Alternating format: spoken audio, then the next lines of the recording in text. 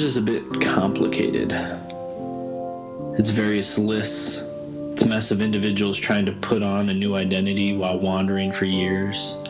It's filled with talking donkeys, curses, healings, and a judgment on a leader. God doesn't make sense in this book.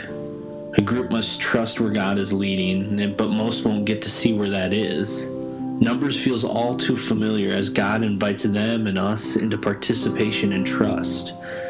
And it is there that we encounter God's mercy and belief in his people.